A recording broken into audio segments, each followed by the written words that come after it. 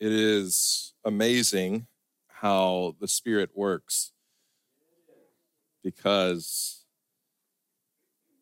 I started this series on the book of Colossians, and, I have a few different sermons that I'm looking ahead at, but, I don't have like the whole rest of the calendar picked out or these topics or anything.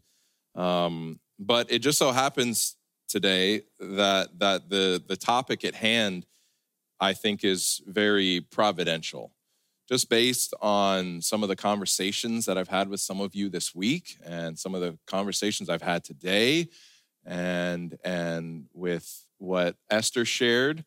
There just seems to be a lot of heaviness right now. And whether it's in your own personal life or whether you're turning on the world news, there's a lot happening, a lot of suffering. So today we're going to continue our sermon series on the book of Colossians. And last week we looked at the call of Christ, and today we look at the sufferings of Christ. And so I want to start with looking at the last verse from Colossians 1. Verse 29, it says, "For this I toil, struggling with all his energy that he powerfully works within me. For I want you to know," moving into chapter 2, "how great a struggle I have for you and for those at Laodicea and for all who have not seen me face to face." If you recall from last week, those of you that were here, or watching online, you remember that Paul said that he was not struggling for himself, but for others. And the reason for this struggle was not because of some fault, but because of a purpose. And that purpose was so that through the suffering, he might be able to, in his own words, present believers as mature in Christ. Mature in Christ.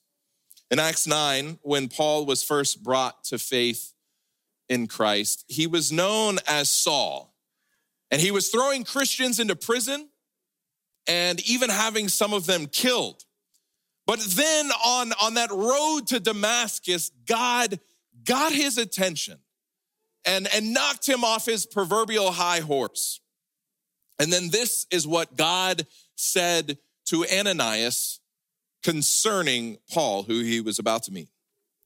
"For I will show him how much he must suffer for the sake of my name." And in a sense, this is a message to every single Christian believer in the world. Following Christ does not mean that life will just automatically become easier. In fact, Jesus stated quite the opposite in John 17. While praying to the Father, Jesus said, "I do not ask that you take them out of the world, but that you keep them from the evil one." Now, wouldn't it be a wonderful thought if at the moment that we accepted Christ, the moment we came out of the waters of baptism, we were just translated to heaven? No more problems, no more struggles. It's a nice thought. But the truth of the matter is that we still have work to do here. As we were reminded last week, because Christ is in us, we are the salt of the earth, the light of the world. We are his ambassadors, which means that we represent a foreign kingdom, a different kingdom. We are light in the darkness, and the darkness hates the light. And this is why, in a very real sense, when you accepted adoption into God's family, you also entered into this great controversy between good and evil. Jesus also said, "I have said these things to you that in me you may have peace. In the world, you will have tribulation, but take heart, for I have overcome the world. And then we read in 1 John, do not be surprised, brothers and sisters, that the world hates you. And while this speaks to all of us as Christians, I do believe that there is a great possibility for a person like Paul, a person serving in full-time gospel ministry, to suffer in a different way because they are, quote unquote, serving on the front lines. And I don't say that because I'm trying to draw some thick line of distinction between what some call the pastor and the laity, because I personally despise that sort of terminology, since we are all the body of Christ. We are told that we are all priests. 1 Peter 2:9 says, but you are a chosen race, a royal priesthood, a holy nation, a people for his own possession, that you may proclaim the excellencies of him who called you out of darkness into his marvelous light. Yet there are some who have been specifically set aside to be in the public arena, to publicly lead, to publicly herald. Pastors, evangelists, and church officials and administrators are generally going to catch more flack than someone who is a believer but yet isn't the face of a local church or a church organization. James put it this way, not many of you should become teachers, my brothers and sisters, for you know that we who teach will be judged with greater strictness. Now, if we go back to Acts chapter 9 and see what God said to Ananias concerning Paul, that he was a chosen vessel to bear God's name. Now, that's something that applies to all of us. That's something that applies to every believer. And because of that, we can expect that difficult times, difficult scenarios, tough circumstances will come our way. But this is a good reminder too, that difficulties, struggles, and frustrations are not really a sign that like you've blown it. They are not necessarily consequences for bad choices, but instead, God may be parting that hedge of protection and allowing some of these things through. And I know that that might not be the easiest message to hear or to receive, but look at Job. Look at Job. Did he suffer because he was so bad? Scripture tells us that he was perfect in the sight of God. But throughout the New Testament, there are times where we are told that we are going to suffer for our own sake, to advance the kingdom in us, or for others' sake, to advance the kingdom in them.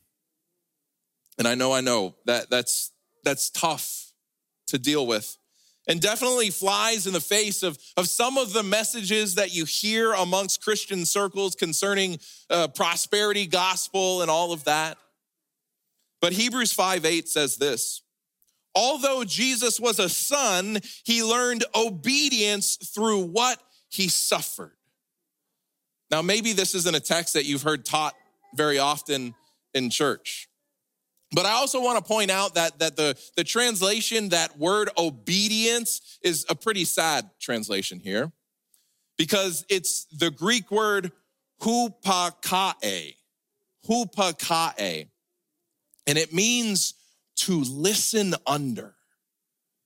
To listen under. So you could read this and say, Jesus learned to listen under his Father's voice through the things that he suffered.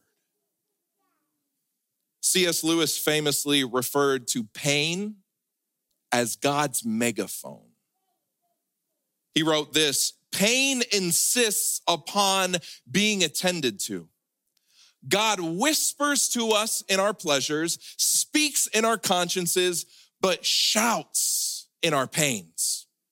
It is his megaphone to rouse a deaf world.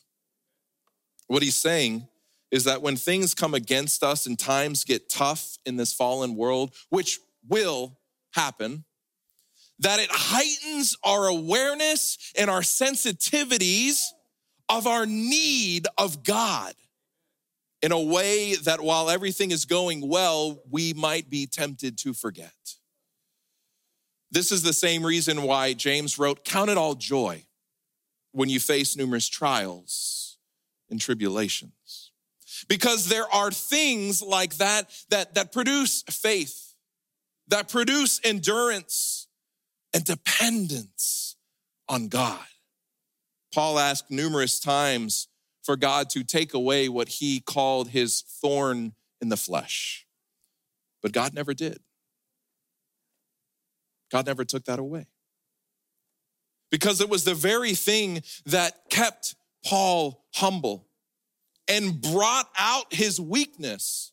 But in those moments, he actually became his strongest because he wasn't depending upon his own strength, but upon God's strength instead.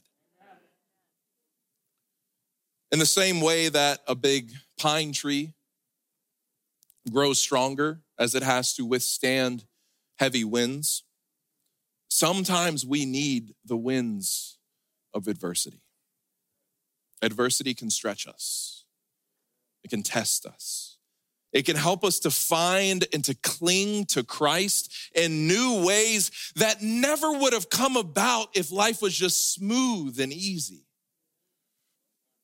Paul, who as we saw last week was well acquainted with struggles and trials, but he also wrote this in 2 Corinthians 4, "For we who live are always being given over to death for Jesus' sake, so that the life of Jesus also may be manifested in our mortal flesh.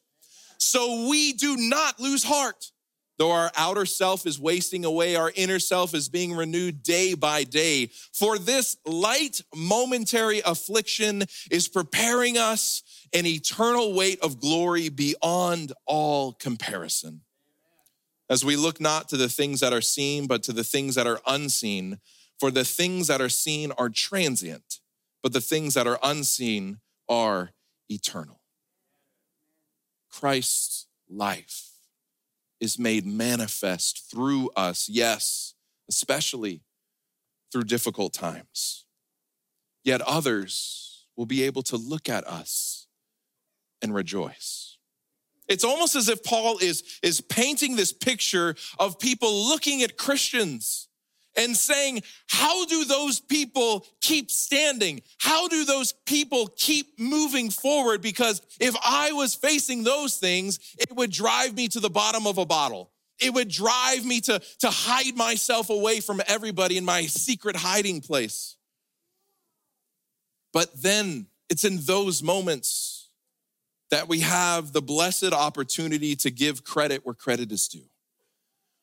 And we can say, what you are seeing is the life of the Lord Jesus Christ, which is a mighty overcoming spirit at work within us, experienced by us, and manifested through us. We are told that when it comes to the enemy who wants to devour us, that we overcome him by the blood of Jesus and by our testimony, our life experience, our story, and knowing that we don't go through these things alone, but that we go through them with God. Like Shadrach, Meshach, and Abednego in the fiery furnace, there's a fourth man in the furnace, and he looks like the Son of God. Talk about being a witness for the power and love and patience of God. Now, getting back to Colossians, Paul wrote, "For I want you to know how great a struggle I have for you and for those at Laodicea, and for all who have not seen me face to face. I can't get over the pastoral heart of Paul here. He's in prison. Yet he's constantly reflecting Christ's compassion and tenderness toward his fellow believers. Paul admits it right here. He hasn't even met many of these people yet.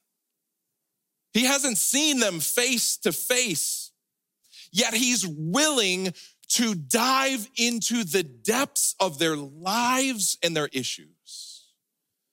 Do you realize how radical that is? Paul is in prison, yet he says his greatest struggle, his greatest agony is for others. It's for others.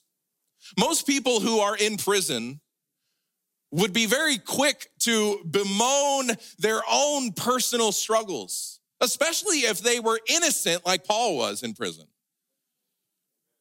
But the pity party doesn't arrive with Paul because Christ is living in and through him. And Paul didn't just have compassion for these young believers. He also had empathy. He didn't just encourage them, but he felt their pains and their worries and their concerns. And then he wrote them these loving letters from a prison cell. It's truly amazing. And as you read through the New Testament and you look at all of these different letters, there are so many letters and prayers from Paul to these other Christian churches where he yearns for them to see and to comprehend the love of God, that their eyes of understanding would be opened, that they would be able to recognize what God was doing in the midst of their struggles. He goes beyond praying just for the symptoms, but he prays for the solution, that they would catch hold of God's perspective in connection with what they were facing. No matter what horrible circumstances we may be facing, as Christians, we can take heart that it isn't the end of the story. It isn't the end of the story. God is still on the throne. God is still working on our behalf. If you recall last week, we read Paul's description of all of his physical sufferings, right? There were beatings and hunger and stonings and shipwrecks, etc., etc. And those were pretty egregious sufferings. But sometimes I wonder if the heavier burdens don't come from other kinds of sufferings. The things that generally tend to haunt us and keep us up day and night are the emotional and relational sufferings that we face. They can really wear us down. And maybe we can be led to wonder, where is our Heavenly Father in all of this? And to that I respond that he is in the same place he was when his own son was facing those same struggles. He is offering himself to us. He is with us. He is offering us life and comfort and strength and peace, all the things that we need. He is not indifferent to our suffering. He is not indifferent to our suffering. And as we consider the relational suffering, we looked at all the physical sufferings that Paul lists in 2 Corinthians 11, but then after he lists all of those horrible things, he adds this, and apart from other things, there is the daily pressure on me of my anxiety for all the churches. So he lists all of these physical abuses and difficulties that he faced, but then it's like, yeah, but then on top of that is the hardest thing. And he isn't speaking about the finances of the church or some specific building. No, he's talking about the care of people. Because people make up the church. The church is people. And Paul had many people betray him, just like Jesus had his Judas. In 2 Timothy, Paul said, Demas left me, and all others have forsaken me. I'm alone. And then there was this issue with John Mark and Barnabas. And John Mark was eventually restored. But as far as we know, that relationship with Barnabas was never restored back. And throughout Paul's ministry, you can just see and feel his pain as a shepherd. There are pains of being a shepherd that you may never know. And this is why I constantly remind you to pray for your pastor. Pray for your pastor. I'm not just talking about me, I'm talking about all your pastors. For those of you who are parents, you understand how much you want for your children. And pastors have many, many spiritual children. In 3 John, there's that verse that says, my greatest joy is that my children walk in truth. But we also know that the flip side of that is real too. My greatest sorrow is when they don't walk in truth. And so for Paul, having all of those spiritual children, it broke his heart to see any of them go astray. As a shepherd, he could put them in this beautiful, luscious green pasture of truth.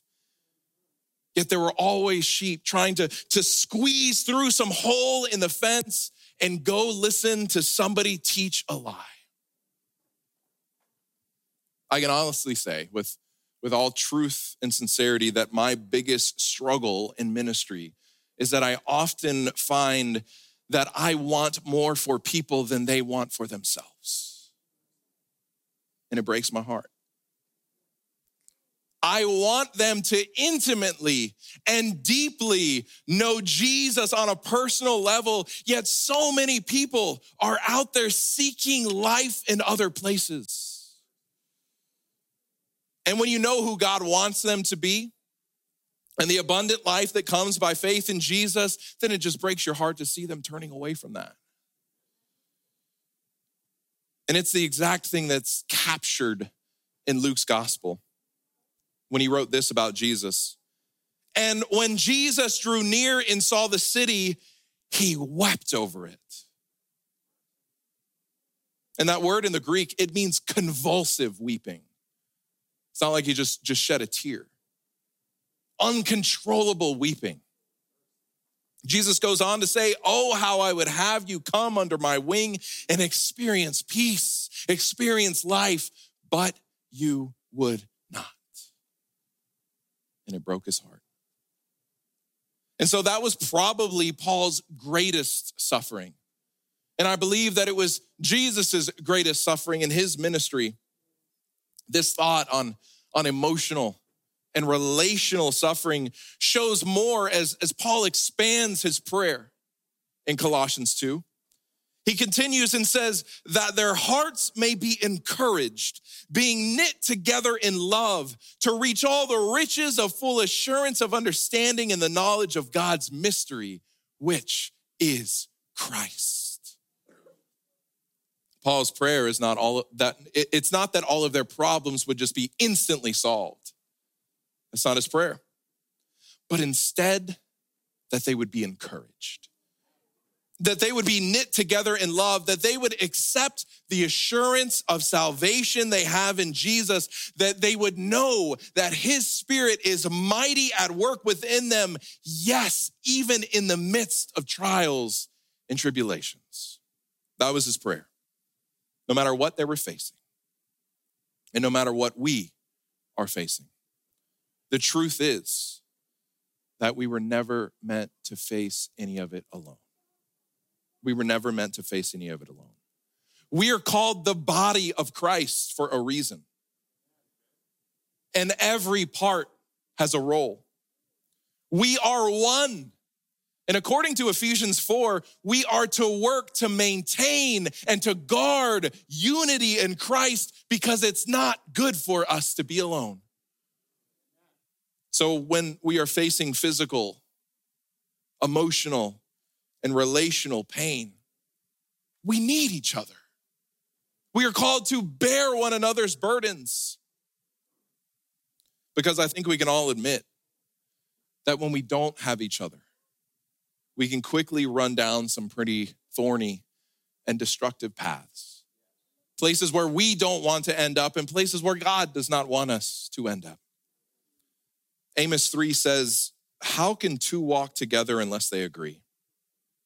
And this is why Paul's heart and mine as a minister of the gospel is to put everybody into the life of Christ. I want you to be rooted in Christ and thus rooted in love. I want us all to be connected to the same source and to know that we are all on the same level playing field in that true knowledge of Christ. That every one of us is forgiven. Every one of us is accepted. Every one of us is loved, and every one of us is under grace, not law. And if we're all on the same level playing field, then we can all connect. We can all hold hands on this journey, on this walk with God. But the moment that somebody comes in and says that Jesus is not enough, that it's got to be Jesus plus the law, Jesus plus baptism, Jesus plus tithing, Jesus plus circumcision. At that moment, we've made things complicated. And we've instilled something that can be done in order to make me feel better or look better in comparison to others. And that creates judgmentalism and criticism and competition. And then the level playing field is removed. So I love how Paul, he reveals in his prayer that the one way that we will be knit together in love is that when we have the full assurance and knowledge concerning Jesus. Amen. And regardless of whether it's always been taught or presented this way, I also believe that that is the main focus and mission and goal of Adventism too. Ellen White, one of the founders of the Adventist Church, wrote this over 100 years ago. Christ crucified for our sins. Christ risen from the dead. Christ ascended on high as our intercessor. This is the science of salvation that we need to learn and to teach. This is to be the burden of our work. Amen. And I personally hold this burden, and I hope that you do too. I like how she uses the term science in this statement because we know that science helps us to find answers. Science helps us to unravel mysteries and to find sure footing in areas where we once did not have it. And our last verse from Paul today presents a similar idea. Colossians 2, verse 3. He says, Christ, in whom are hidden all the treasures of wisdom and knowledge. It's so easy for us to wonder why. To wonder, why am I suffering? Why am I facing this thing? Why is this happening to me? But there is only one true source of answers to those questions. And they are the wisdom and the knowledge that come only from an intimate relationship with Jesus. And even if he doesn't tell us why in that very moment that we ask, he gives us himself and he gives us his peace and he gives us his rest so that we can choose to trust him even when we don't have all the answers. And as individuals, we can experience this, yes. But when we are able to experience this within community, then it moves on an even more powerful dynamic. The revelation of God is most experienced and seen by others in the cultivation of a brotherly love within the community of Christ. It's more caught than taught. When I see Christ in you and you see Christ in me, and we express the forgiveness, the love, the patience, the grace, the mercy, and the truth to each other, it's like it clicks. And we say, wow, I get it now. I get it. And it doesn't come through as clearly in the English translations.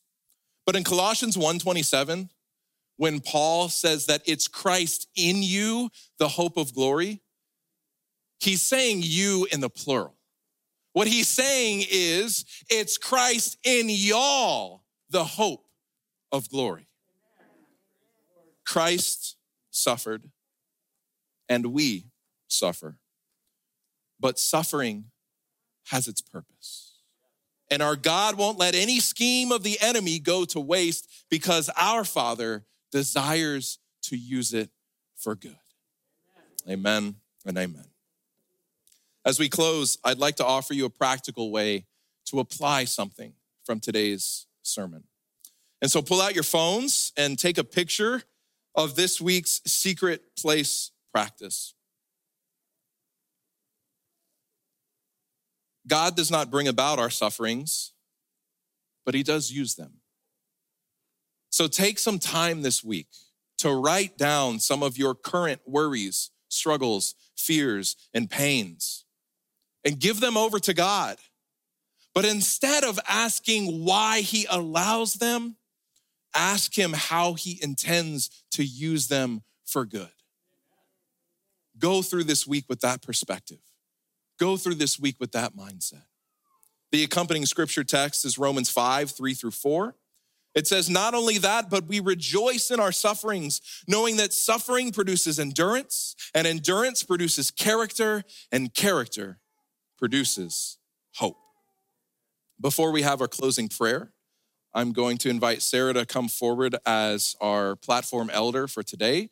She's going to stand at the foot of these steps, and after the benediction, I will step down to the floor over here. If there's anybody here who has any specific needs, any specific requests, maybe a certain burden on your heart, maybe there is a tremendous praise that you just want to share, then we want to give you the opportunity to come forward to talk to either myself or to Sarah.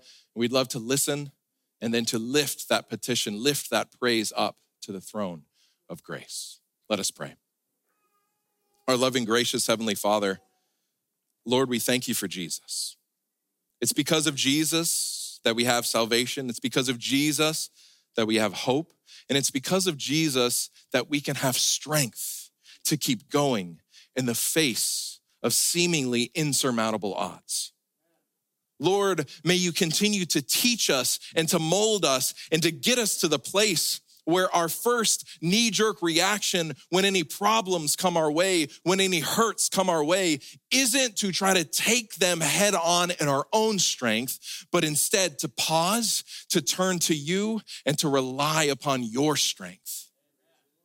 Lord, that's the experience that we all desire, and that's the experience that you have given to us through your Spirit. Lord, we claim it. Our hearts are open to you. Lord, we know that you love us. We know that you are at work behind the scenes and you are not indifferent to our pain and our struggles. And so, Lord, we give all those to you right now, accepting your healing, accepting your miracles, accepting your guidance. And Lord, we know that the world is watching, and we pray that as we are going through struggles and as we deal with them in your power and in your grace, that others would see that and come to know you through it. We pray this all in the precious name of Jesus. Amen and amen.